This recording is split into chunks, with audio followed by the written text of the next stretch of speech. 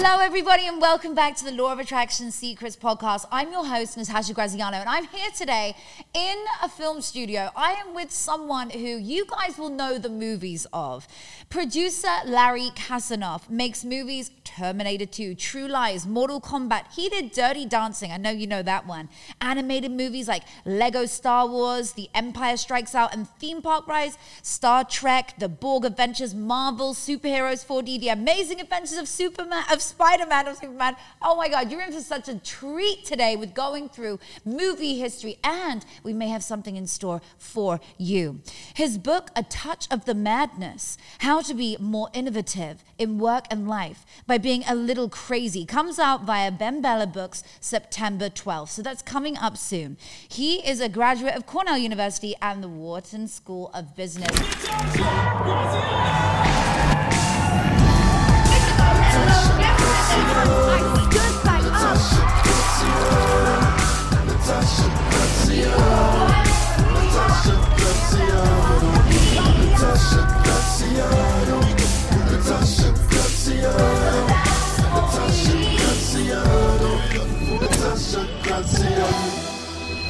Welcome to the show, Larry Kasanoff. Hi, Natasha. I'm great to be here. Thanks for coming over. Thank you for having me. I am totally in awe of this studio. Thank you. Walking Come hang out. Yeah, we need visitors. I love it so much. I'm in awe of you're an amazing photographer. Thank you. On top of being an epic movie producer, photography is stunning. Yeah, I love photography. Yeah, did you naturally fall into it? Yeah, I got a camera a long time ago. My brother gave me a camera, and I started shooting. I started taking it with me to movie sets, and I started shooting on the background of movie sets and around movie sets, and just things a little off the movie set. And I started noticing that the more I did photography, the better I was at producing, and the more I was producing, the better I did photography. But the difference is, I love both. Yeah. I love movies, but there's 1,000 people. Photography, it's me and the subject, and that's it. That's beautiful. Yeah. So you can just kind of like hone in on the subject. Yeah, that's it. So it's either if I shoot a model, I usually shoot, with very few people around, or my favorite thing in the world to do is travel around some exotic foreign city by myself and my camera. God, I love that. Yeah. And you just go have fun and explore. I just wander, yeah. I love that. Well, I like time travel, but I also like... Have you done a lot of time travel? I have, actually. So where are you off to this weekend? Do you want to come this weekend? Yeah, sure. Can you imagine what a fun date that would be, or like fun activity to do? Where would you go? Well, I would go back in time to two places. Yeah. The Egyptians, because that's such an intriguing era to me. True. And then I would go probably back to 1940s, not too far back, 1950s, in Paris. Yeah. I like that era. Where would you go to? I would go to 1920s Paris. Oh, similar. I would go, because we're doing a movie with this, I would go back to the year zero, like right around Jerusalem in the year zero. And I would go to the height of the Silk Road Chinese court. But mostly, wouldn't it be great to go to the future? I mean, wouldn't that be really interesting to see what the hell's going to happen? That would be cool. Go to like the year 3000. Yeah, well, that's a lot in the future, but yeah, I suppose. Oh, how far in the future? I would go like 50 or 100 years in the future. Oh, really? Yeah. Just to see where things are headed. You'll be here in 50 years. Are you kidding me? Yeah, You're in your prime. Well, then you want to jump ahead. Yeah, 100 years would be interesting, because you would see, I think, flying. Well, we already have hover cars, things like that. Like cars flying, and will roads be roads? Will buildings? Maybe there'll be layers of buildings. If you think about it, if you came from like 100 years ago to today. Mm-hmm. There are things like cell phones and stuff, but we still wear shirts and pants. We still have buildings. We still have cars. Yeah. It's not all that different. So true. Yeah. So true. But a lot has changed. If you look at 100 years, on the other hand, how many things we now do have that you could never have imagined back then. Even my grandma, the way she speaks, she's like, we never had any of this growing up. It wasn't even... But, I think everyone says that. We always say, oh, my God, the technological innovations now. But imagine you were of the age where there were no airplanes, and then there were airplanes. Yeah. I mean, how crazy is that? Or no telephones, and then there were telephones. Yeah, totally. So I think everyone, there was a time when someone said this thing called the wheel that will never catch on. And then... so it's always a new innovation. I love that. Well, Elon Musk is really at the front of that, isn't he? I think everyone's in the front of it. That's what the book you mentioned, A Touch of the Madness, is about. It's just about how to be innovative, and the whole point is you have to be a little crazy and take chances. People are scared to take chances, I think, today. And so I think what sets people apart in innovation, whether it's huge or small, is someone's willingness to say, I think this is a great idea. Everyone told Thomas Edison he was crazy. And then look what he went on and did. So. Okay, give me an example, because I whenever I speak to you about Touch of the Madness, your new book, and this is so exciting. It's coming out soon. It's really unique and different. It's got such a great grasp of reality and the way that you can innovate. Give me an example, or our audience an example of you saying yesterday about the ask. What does that mean? Well, there's 3 tenets to the Touch of the Madness, but one of them is after you create, and we talk about how to do it, after you create what you want in your mind, here's what I'm going to do. You have to ask everybody, anybody, all the time, and ask again for what you want. Here's an example. So 2 years ago during the pandemic, we were doing an animated movie for Universal called Bobbleheads. Little bobbling heads. And we wanted Cher to be in the movie playing Cher as Bobblehead Cher. So we asked her, we got it, she was in the movie, she's great, the movie was great, and when the movie came out, they asked People Magazine said to Cher, you've never done an animated movie before, why did you choose this one? And she said, I've never done an animated movie before because no one ever asked me before, but I did. So if Cher, one of the most talented, iconic people on earth, is sitting around and no one ever called her, can you imagine in your own life what you're waiting to ask someone and you don't do it because you think, well, they'll never do this. But no one asked Cher, so ask. So we just, whatever you want, however crazy it sounds, just keep asking. That is a really great example, and you're right. If you do not ask, you will not receive. I always say to people, someone says who works for me, oh, well, how come that you brought in a new person? Well, you never asked me for that role. If you wanted the role, then come to me and say, hey, I want it. You've got to ask if you want something. Asking you shall receive. The way I got the title and the name of the book is I wanted to be a movie producer since I was a little kid. Oh, yeah, I want to hear about that in a moment. Well, so I got very lucky, and I got a great job out of college being head of production for a growing film studio during the height of the home video era. So the home video era then, in the late 80s, was like Netflix today. All of a sudden, there were video stores, they had no product, and they needed product. So my first job, right out of school, was to run a film slate and make 80 movies a year. Make them, buy them, co-produce them. We don't care. If they fail and you lose money, you're fired. And so we made horror movies and kind of funny comedies and action movies. And then along came this movie called Platoon. And Platoon was a really serious movie about the Vietnam War. And the director had done one great movie, but it didn't make a lot of money. And all the people in it were not famous, which we always cast famous people. They became famous, but they weren't. And my boss said to me, you're crazy. This isn't the kind of movie we make. And he said, listen, you're the head of production. You can do what you want. But if you do it and it fails, you're fired. What are you going to do? So, I got the best job in the world. I can't believe I have this job, but I did it. I greenlit the movie. And when I saw Platoon the first time, I'm the only one. It's a very serious movie. Yeah. The tagline is the first casualty of war is innocence. I'm the only one in the world to giggle my way through Platoon because I thought, I'm not getting fired. It was great. It was so great, it won Best Picture that year. And then a few months later, I ran into the director in New York at a bar at night. And he bought me a drink and he said, kid, I always liked you. You have a touch of the madness. And I thought, touch of the madness? Is he saying I'm a little crazy? Am I a little crazy? Is he calling me? And then I thought, well, wait a minute, think about it. My boss had a touch of the madness to hire a 25-year-old kid to run an 80-picture film slate with no prior experience. Oliver, the director, had a touch of the madness to insist on making a Vietnam movie the way no one had ever done it. And I had a touch of the madness by betting the best job in the world on it.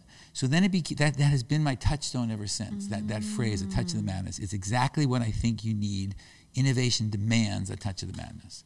And so I always thought of that. I always live my life that way. I always encourage everyone I work with and be with to live that way, with a touch of the madness. I love that. I think that's the best way to live. A touch of the madness. It means nothing's ever boring. Nothing is ever boring. That's true. Your life is not boring for sure. And everything is got that spice almost on it. It's like a little bit. The current of the river of life will always try and pull you towards the middle. Yeah. Everybody, everywhere, all the time, it will try and pull you towards the middle. And if you don't want to be in the middle, and I suggest if you want to be great and very successful, you shouldn't be in the middle. The best thing you have to swim against that is innovation or creativity. Yeah. And for that, you need a touch of the madness. Yeah, you do. And absolutely. And whatever you want to do, you need to lead and just go for it and believe in it wholeheartedly. Wholeheartedly. Once you have your idea, never, ever, ever give it up. Everyone's going to tell you you're crazy. Everyone tells me I'm crazy all the time. Give me an example of something that you went through in your life where you were told it's never going to work, where you maybe even failed, but you had wholehearted belief and you made it happen? When I decided to make a movie out of Mortal Kombat, so every movie attempted at that time out of a video game had failed. Everyone. And people thought you cannot make movies out of video games, it's going to fail.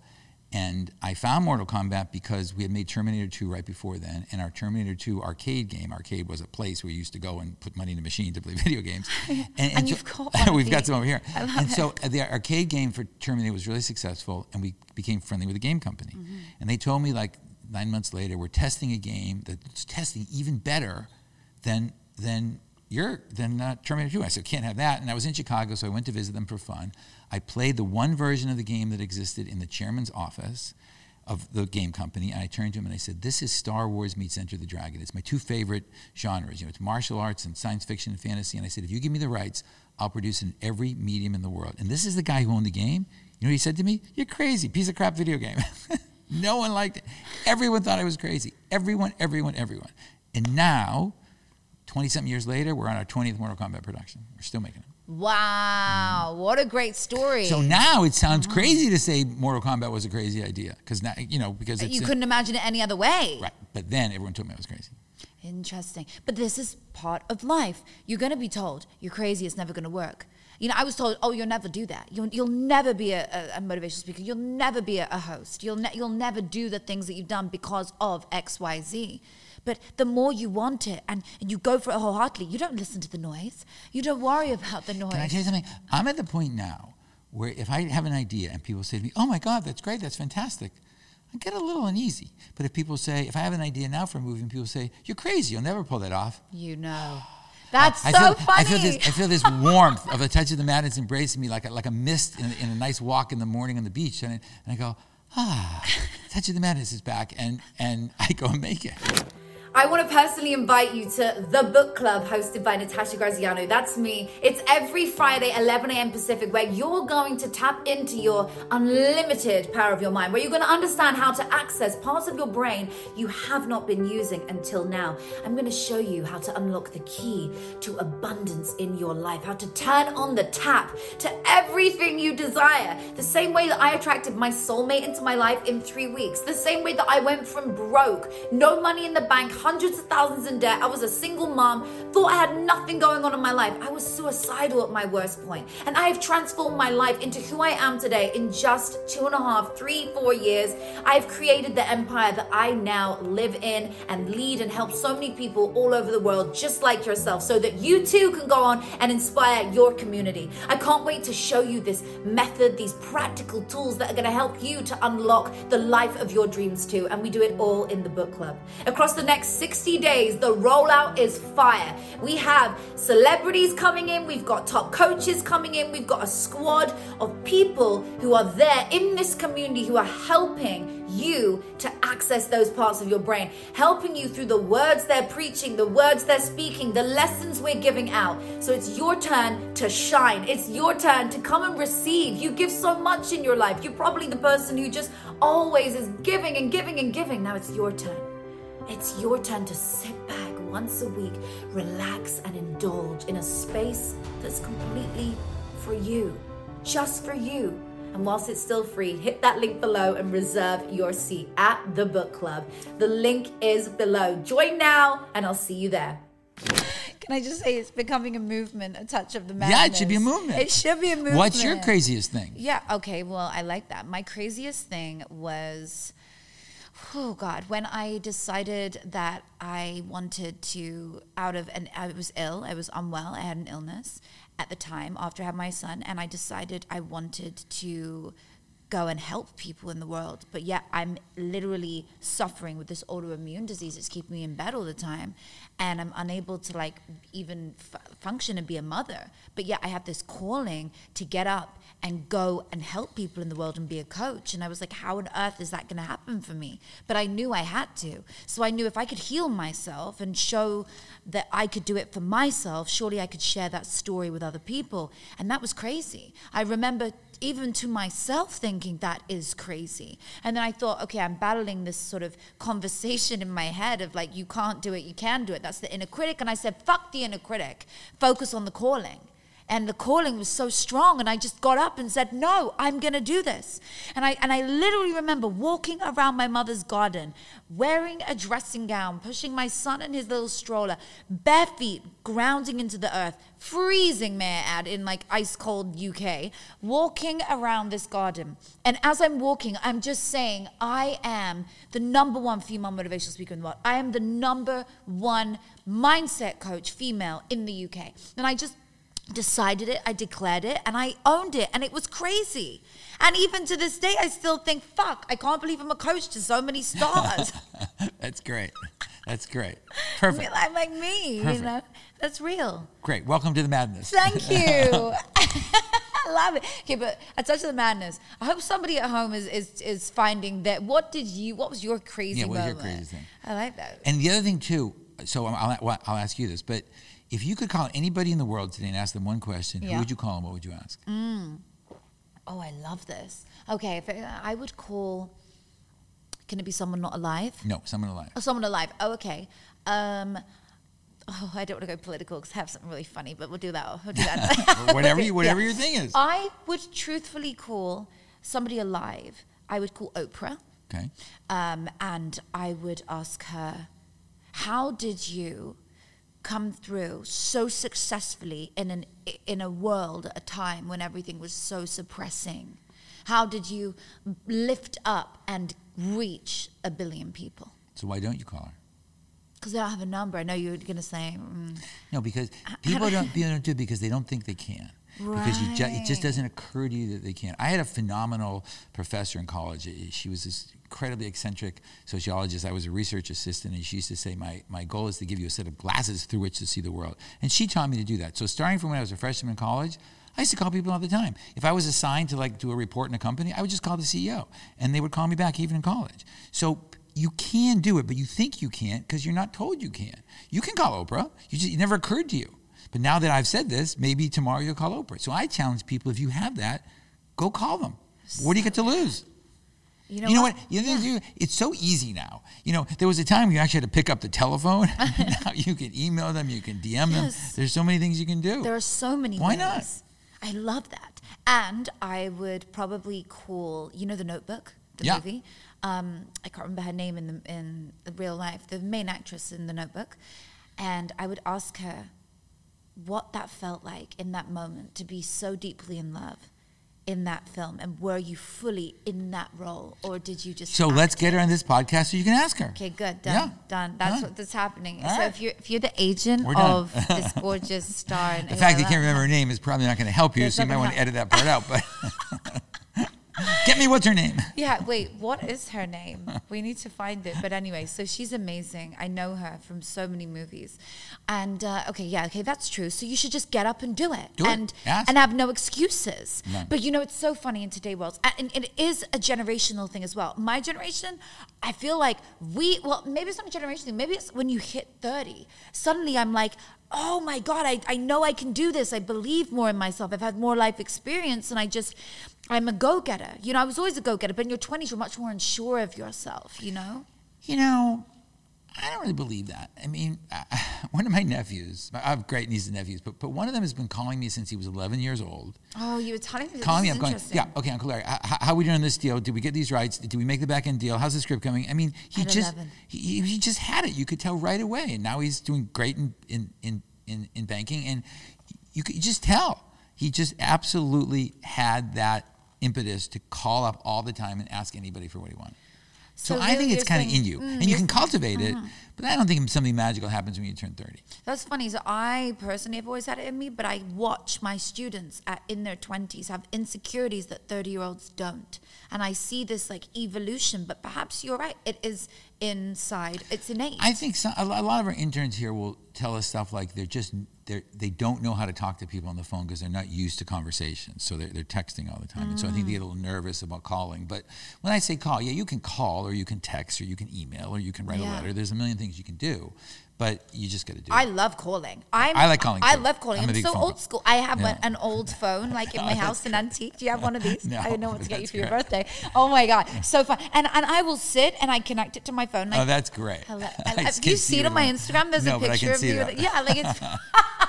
And I sit and I'm like, hello, and it makes me feel like I'm in my own era, and I just go back in time to the 20s, wherever I am, and I just love it. And I pick That's up the phone. great. Yeah, I'm in my own movie. I believe, by the way. Yeah. I see the whole world as movie shots. All day long, I just see movie shots. Oh, really? Yeah, I see everything. I can imagine. I was going to I ask see that. people, movies, things. I see everything as a movie shot.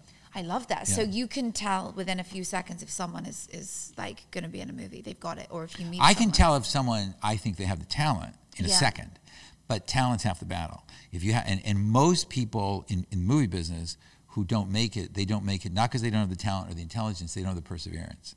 They don't really. They say they want to be in the movie business because they want to be in a yacht and can and have a lot of fun. But when it comes down to the work that it takes and all the things we're talking about, because we're talking about all these great stories where Cher said yes, and people say no all the time, and so you have to have the perseverance. And so talent's half the battle. That's the easiest thing to tell when we're casting or hiring a director, or writer, or whatever. It's perseverance. Perseverance is everything in every field. Everything, yeah, every field. Yeah. And like, if you don't want it enough, someone else does. Yeah. And if you do not have tenacity and you're willing to show up and unconditionally, not conditionally, it's raining today, I'm just not going to show up on set. Like, come on, you're going to be in a scene that's like, you're going to be doing something crazy. I believe life is a movie. I often say this on the show. Life is a movie. You choose your character, you write your script. Right. I coach scripting all the time. We write out our script. I was with 2 actresses this morning on my book club. I brought them on, and we were talking, and I said, and they've both played in big Disney films, and you probably know them actually, anime and all kinds of other great things, animation. They were sitting, and I said, and I've known them for years, so I just said, come on and we'll talk about it, because I want you to show how you become the character and what you do to get into it. And they've both done my scripting method for years and manifested great roles and all kinds of things. But it just shows life is a movie, and you choose your character, and I choose my character to be committed, to show up every single day, because if I don't show up, nobody else is going to drag me. Nobody else is literally. But that is the number one thing. You would be shocked at the amount of people who don't show up when we promote them or we give them the opportunity, or for whatever reason, they're scared of success, they're scared of failure, they don't want to do the work. It's the number one thing. That's interesting you say that, scared of success. A lot of people are scared. There's a great quote from Nelson Mandela. It's not only the dark, but the light within we fear. And I think he's right. I think a lot of people fear their light within. I don't deserve it. My little brother won't like me anymore if I get it. There's a lot of reasons. Can we say that quote again? It's not only the dark, but the light within we fear. Isn't that beautiful? That is so. Wish I thought of it. That's you come up with some good stuff. That's pretty beautiful, Yeah. because a lot of the time one is scared of the light. Yeah. There absolutely.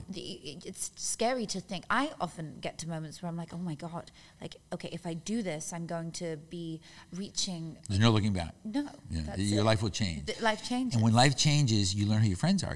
Everyone thinks, they say you learn who your friends are when something bad happens, which is true. Yeah. But you also learn who your friends are when something good happens. Because a lot of schadenfreude and people aren't happy for you. And therefore, change is scary, even good change.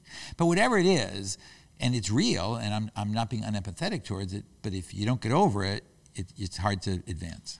Absolutely, and you have to navigate through that, Yeah. and very carefully as well, and know how to.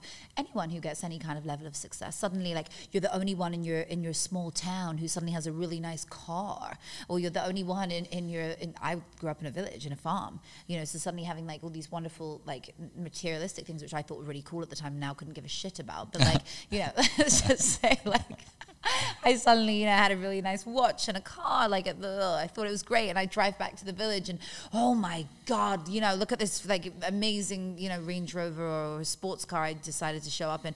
Like, wow, and she's so flashy, and like it was like, but then you start to realize like, oh, people start to talk about you, or you hear little, and whatever. You're gonna be the first one to do it. Be ready for it. Just own it. Own who you are. And I had to own it, but at the time I didn't own it. And at the time then I lost it all, of course. And then I rebuilt from actual foundations and realized what is real and what's not, including friends. Yeah. And I have to say, to this day, and I'm very proud of it, like I will stand here and very much say, I do not have any of the same friends that I had before I was 25. None? None. Wow. One, who I keep in touch with, and I love her. One.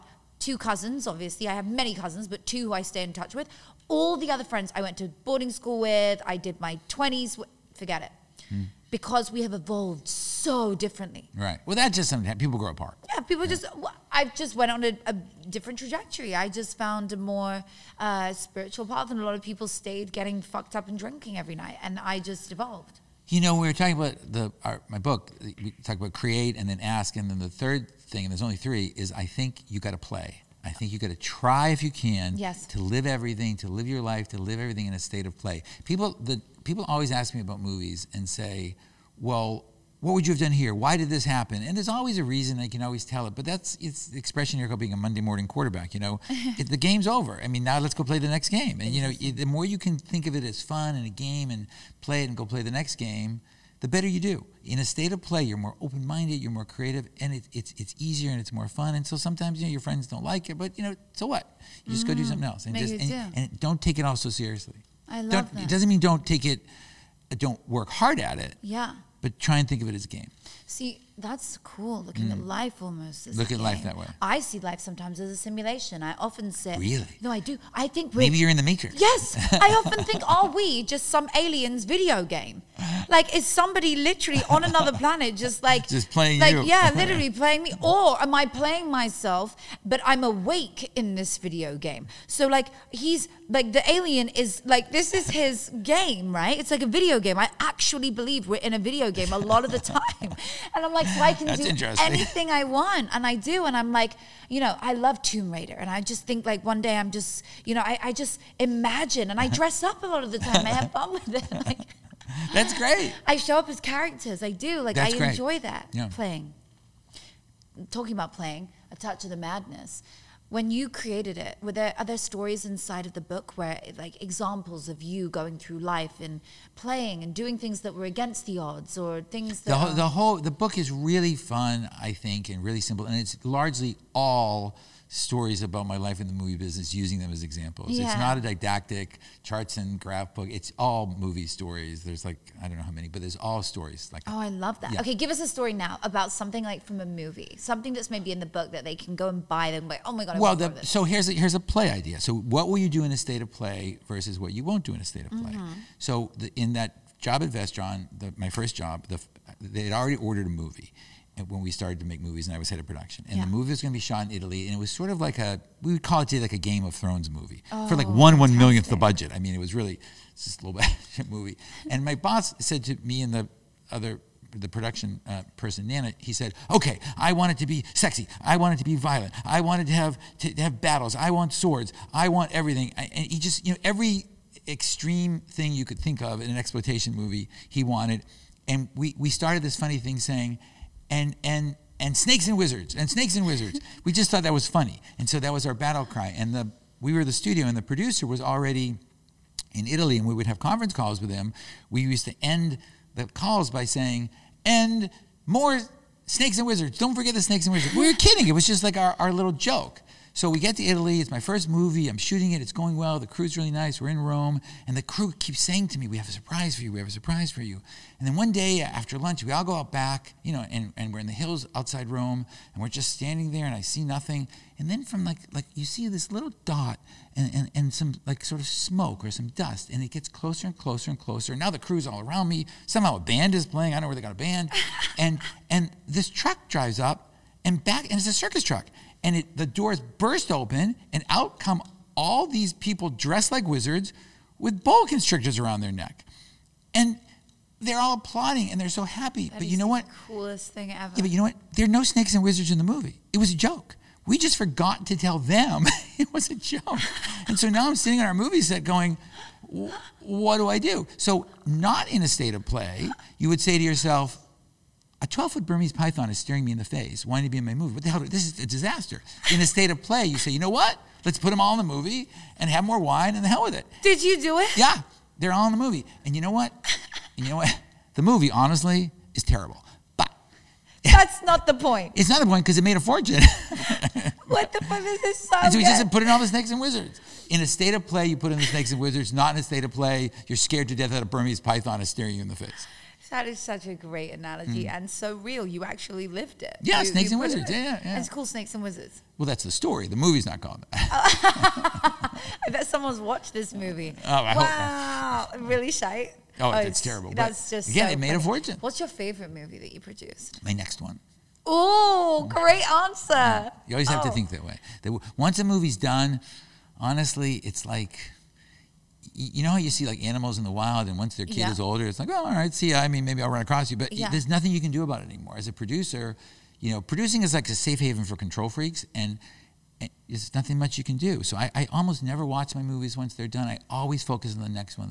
And you have to believe, like I said, you have to believe in your ideas. You have to believe the next one is the best thing I've ever done.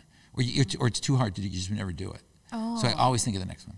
I love that. Okay, so your next one is, which you don't share now, but whenever you're ready to come on, you can come chat about it. Yeah, I will. Oh my God, we're so excited. We got a bunch of great stuff because we developed a lot of movies during the pandemic, and they're really And also, talking about movies, for any actors who are listening today, you've got this amazing project. Yeah. Tell us more about that, because that's so, really interesting. we have a lot of side companies. We make theme park rides, and I realized you make theme park rides? Yeah. That was just like a side note. By the way, the fact that your son was on a roller coaster yesterday, we made that. We made Star Trek: The Borg Adventure and the Marvel Superheroes 4D and the Amazing Adventures of Spider-Man. So we make theme park rides, and we decided to start one more company, which Can we you just get me started. a pass to Universal? Never asked that. I can't get me a pass to Universal. I'm kidding, but we'll talk later. But so the number one question everyone asks me is this in my life in the movie business, especially if they're not in the movie business. I want to be in the movie business. I want to make a movie. I want to be famous. Everyone wants to be a movie star. You told me about this, yeah. Even if they're like, even if they're an accountant, they sit with you and they're like, and everyone wants Larry? to be famous. And people say to me, you know what? This happened to me today. You know what? My story is so interesting, and to them it is. And so we decided, well, why not enable that?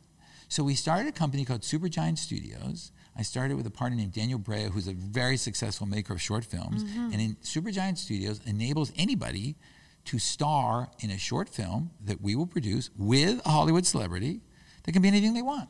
So anyone now who wants to be in a movie, they can be in a movie. This is so cool. And it's weird that no one's thought of it before. And we just announced it. We made a deal with the Beverly Wilshire Hotel, which is a very, very beautiful, old famous hotel in Beverly Hills. And they're doing a promotion where they'll fly you out and give you red carpet and the whole 9 yards if you want to do it that way. It's a great way to do it. Or you can do it directly with us. And anyone, anywhere who wants to be in a movie, they now can be in their own movie. And we thought, well, why not? Why shouldn't you have that? I mean, you get so many other things you can do. Oh, it's so awesome. So, and it's just a great way to foster talent or give people the once-in-a-lifetime dream. Yeah. And we just decided to do it. It's you know what? It's really just fun. Yes. Because everyone, it's wish fulfillment for everyone. Well, my friend's doing it. He's an actor. He's gorgeous. And I said to him, oh my gosh, you have to do this. Yeah. Like, you can go and have your movie made. This is how you make it your lucky break. Yeah. Like, this is it. Such a great thing. I'm going to put the link below for anybody that wants to go and explore that and find out how they can It's really fun. Make a movie. How fun. Yeah. Oh my God. Well, if I'm ever ready to dive into acting, I know where I'll go. For sure. Yeah, no, I love that. How fun. I'll put the link below for everyone who's wondering. And I'll also put Larry's sort of website and anything else below that you guys want to connect on. And you want his new book, A Touch of the Madness. You'll be able to pre-order really soon. So the link will be there. We'll have to have you on again, I think, when the book's out. That'd be great. Yeah, maybe like, I have an idea. We'll talk about it after. Maybe I'll like, at the event vibe, like just. Yeah. That's a good idea. Yes. Yeah, oh my gosh, 1,000,000%. I can already see it. This is so exciting. Cool. When I think of A Touch of the Madness, it reminds me of Alice in Wonderland for some reason. It should. Yeah. It should remind you of Alice in Wonderland because that's a great example of A Touch of the Madness. And the cover of the book has got like. We've got our own rabbit. You can put up a picture of it. Oh my God, we will. His name's Alfonso. And you can see, this is the book right here. Alfonso. That's the rabbit. The rabbit. Yeah. There we go. I love that. Isn't that brilliant? No, that's what it's about. I mean, when I'm thinking about my book covers, I didn't actually have my face on it. It's really interesting. I didn't have my face on it. I do on this one, but I didn't on my, because I even to the last minute, I only changed it with my face last minute because I wanted it to be more about the book than me. Yeah. And I wanted it to be more of a legacy. And then I thought, actually, no, I should probably have my book on the first one at least. And then later on come with just the imagery after my name is already, And so now I'm fine. Now I could do it without my face because I think I've got, enough people who know who I am. However, I like it both ways, but I think it's really interesting. We go into a bookstore and something jumps out at you. And it's like, right. That rabbit, that's going to jump out at people for sure. That is going to jump. You want something crazy. Well, if you're telling a book called A Touch of the Madness, the cover can't not be a touch of the madness. Yeah. And we do a lot of animation, and so I love cartoon characters and animated characters. Animation. What's your favorite animation thing you've done? Your next one. Yep, you got it. But you did something with Spider-Man? We did Spider-Man theme park rides. That's it. Yeah. Oh, I think we just went on a theme Universal. park ride. Yeah, that's what we did just that ride. You did that ride? Yeah. That was you guys with the really ridiculous queue. That's good. That means people like it. Yeah, they do. They love it. Wow. Yeah. So when I was walking around the studio here, I was in awe. There's so many original pieces, doors, and statues from Mortal Kombat. Right. That's pretty amazing. How do you bring them to life like a statue? How do you... Well, so, you're referring to some of the statues in the back, which are actually, it's an art that's gone now. It was actually hand carved by artisans into this sort of hard foam and then coated in a certain way. And then we digitally brought them alive. Today, you would probably just make the whole statue digitally. You probably wouldn't have one. So we keep them, even though they're huge, not only because we have fondness for Mortal Kombat, but because it just doesn't exist anymore. Yeah, props and things like that don't exist. They've evolved so much. It's just much easier to make it digitally. So when someone's acting on a set now, this is so new to me. I did The Prince of Persia, which was like 12 years ago. But I remember there was like a box, like a CGI box, and it was like that was going to be some kind of, fancy thing. And we had to look at it and be like, talk to it. It was a very interesting thing to be emotional with a box. Right. How do they do it today? Same sort of thing? Well, it's the same thing. What a lot of people are doing now is a new version of an old technique, and they're LED rooms. So they're rooms like the one we're in now, but instead of just a green walls, which you can, remove people from the background, they're actually digital backgrounds. And so it's funny because there used to be something called rear screen projection long ago where in the 40s movie they'd be running in front of a screen of something chasing them and you'd shoot them in the screen. Then it went to what you just described, and now it's going back to a version of the rear screen projection, except the projection is digital imagery that's beautiful. Wow. And it's interesting because there's a lot of schools of thought on it. We do a ton of that stuff. But whenever we're making something on location, we're soon to announce a big location movie. I like going to the location. So do I. Yeah. But I like going to look. I'm not a movie producer, but I see why. Because you have so much culture in it. Digitally, there's a lot. I love it, and there's a million things you can do. So if it doesn't exist, like it's an alien, you have to make it digitally. Or on the other hand, on the other extreme, if it's really boring, you want to put it in an airport. Well, you can just make that digitally because everyone's seen an airport. Yeah. But now let's say you're going to an ancient city. It's really hard to capture the whole thing if you don't go shoot it, because the digital artists are then tasked with trying to recreate it, and there are so many details. If you look at the city of Venice, my favorite city in the world, Venice as in Italy. Yeah, Italy, not Venice. No. I was like, really? You couldn't. We don't know how to recreate that today. There are not enough artisans in the world to make Venice, Italy today. But you want to shoot there. So you want to shoot in Venice as opposed to tasking digital artists with recreating Venice, because you can do it. But all those millions of years, those millions of details and all those years of wear and tear, it's very hard to recreate it. The audience doesn't literally know, but in their background of their minds, they know. People know things they don't know. You can look at a movie and go, and another movie go, oh my God, and maybe not know why. Interesting. I was just watching The Chosen. Have you seen The Chosen, this new series that's out on, some of it's on Netflix, I think, and really interesting. And it's about sort of essentially Jesus Christ, but as a Jew, and it's amazing. It just makes you fall in love with the way that they were and everything. It was beautiful. I think it's pre-Christianity, right? I'm not. Please don't quote me. Someone who's watching. I'm not really too familiar in it, but all I know is it's a beautiful movie, and the reason I'm mentioning it is because I love the way that they are filming genuinely in what looks like somewhere like Israel. Yeah. And you can tell because of the architecture and the land, and it's just magical. We have something, not to be announced yet, but something for Israel next year. And oh, really? Oh, you've got to see this then. Yeah, I will see it. But it's just gorgeous, and you think to yourself, well, I could try and recreate this digitally, but this exists, so why not come here? And of course, and you want to. Israel's so beautiful. It's so beautiful. Oh, it's so beautiful. I also think actors are getting great at doing what you said, which is reacting to, a green box with two little X's for eyes painted on it.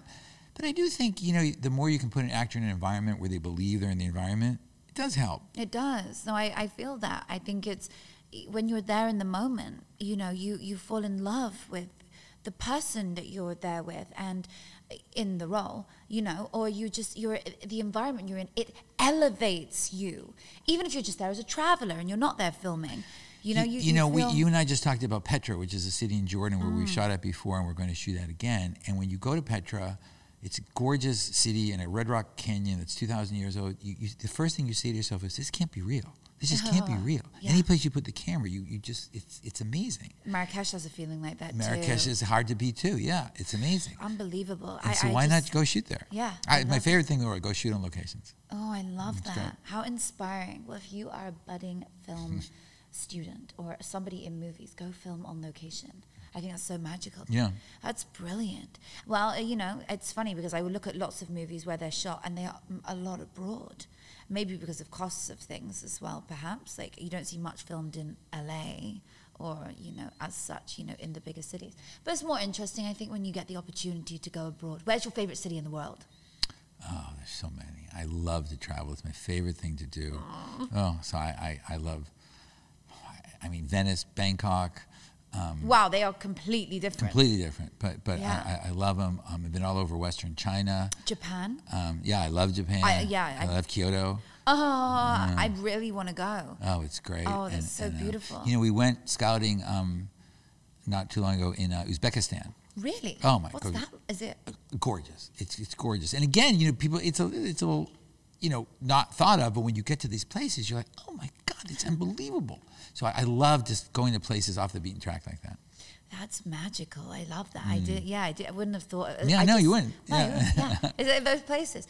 It's really nice to get lost in a city. I'm from the UK, right? So we had Europe on our doorstep. That's the greatest. Can you imagine? And the architecture and the way how old the buildings are and the people and everything about it was magical. You'd get lost in Italy. I've lived in London for some periods, you know, and not too long, but like 4 months at a time. And the idea that you can just get on a train and go to Amsterdam for the weekend. Or Paris. Incredible. I went to a party, a flapper style, in Paris. In Paris. Thought I was in the movie. Oh, that's great. It was the most. I want to do that. How fun. We should do that. It was back in the day when I smoked as well. So I would, I had you look good, I loved it. I mean, now I just pretend, but I felt the part. And I was having drinks on the rocks and walking out to it was so amazing. They even had the cars. They even had a few. Oh, that's It great. was so beautiful. If I was to ever do a movie, I think that would be, that would be where I fall to. I'm obsessed with 1920s Paris. Yes, that's where I meant, by the way. My original place I'd go back to, probably less of the 40s and 50s. More 20s you go to. The 20s is exactly where I meant. But I love that film, Midnight in Paris. Me too. And it's a great movie. And there's another one that takes you back in time. You know, I think there's a lot of lessons to be learned from 1920s Paris, because before 1920s Paris was World War I and then the Spanish flu.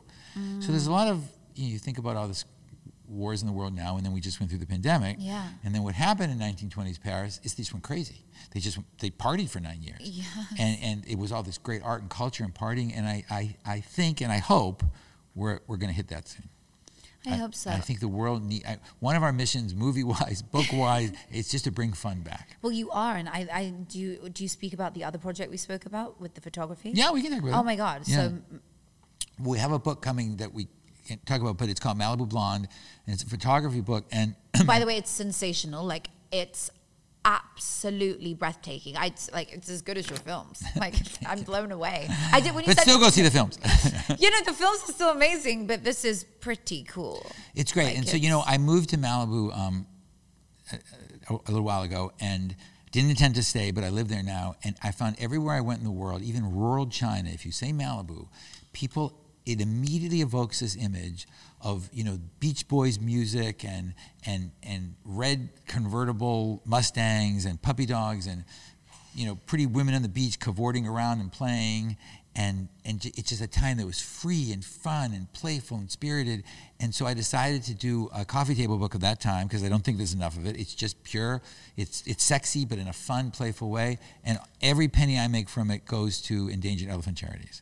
So we thought, why not do a book that makes people happy, and why not stop at people? Why not make elephants happy too? Yeah. And so that's the book. I love and so we want to have a book, and we'll do some gallery shows around the world. Oh, I'm so excited because I love it. It's it's just so beautiful. It's sort of my ode to that, to Malibu and that world, and it's really interesting because people really are a little hesitant to have fun. But this happens in the world. If you read a lot of history, you know, it goes up and down and up and down and up and down, and then eventually people just need to release break again. through. Well, we're going to come to that. We're going to come to that. That's why I did the book. I think we're going to. Yeah, we are. We absolutely. It's like a kettle exploding out the top at some point because everyone's been so suppressed by the pandemic and what happened. So this is like a release, and it's so beautiful. It's kind of like an orgasm. It's like it just like has to happen, and like buy this book. It's kind of like an orgasm. That's a good tagline. Yeah, that's actually a great tagline. Afterwards, we're gonna play with this name. Oh my God, I love it. Or OMG. Yeah, right. Oh, I love it. You know, no, your photography is pretty sensational. I really enjoy it. Okay, well, I think that's all we have time for today. Thank you been so much. An amazing show. Come anytime. I'm so grateful. This has been so fun, and I'm grateful to have you as a friend in my life. And, thank you. You too. You know, you're a really special human, and you really are up to some. And the good thing is, me and your mom like this. Yeah, I know. That was brilliant. I know. Like my mom and you, just like boom, just like down. So it's so beautiful. She said after, she was like, I really like Larry. I was like, yeah, he's great. Listen to your mother. Yeah, listen to your mother. She's so wonderful. Well, thank you so much for tuning in, guys. I hope you've enjoyed today's show as much as I have. This has been such a sensational moment. I feel like I've gone back in time. I want to take you to a few little places around the studio so you can see. You may have even seen them throughout this episode, just as we've been talking about it, all these wonderful things with Mortal Kombat and other movies, etc. And make sure you share it with a friend. If you would like this episode to go to one of your friends, just send them the link and they will be able to listen too. All of Larry's handles are below it, everything that you want. The book is coming out soon, so make sure you save this and get yourself your pre-ordered copy in time. So when it arrives, you can hold that up and know, I got a touch of the madness. Thank you so much for tuning in today. I'm your host, Natasha Graziano. This is Larry Kasanoff, and I'll see you again soon.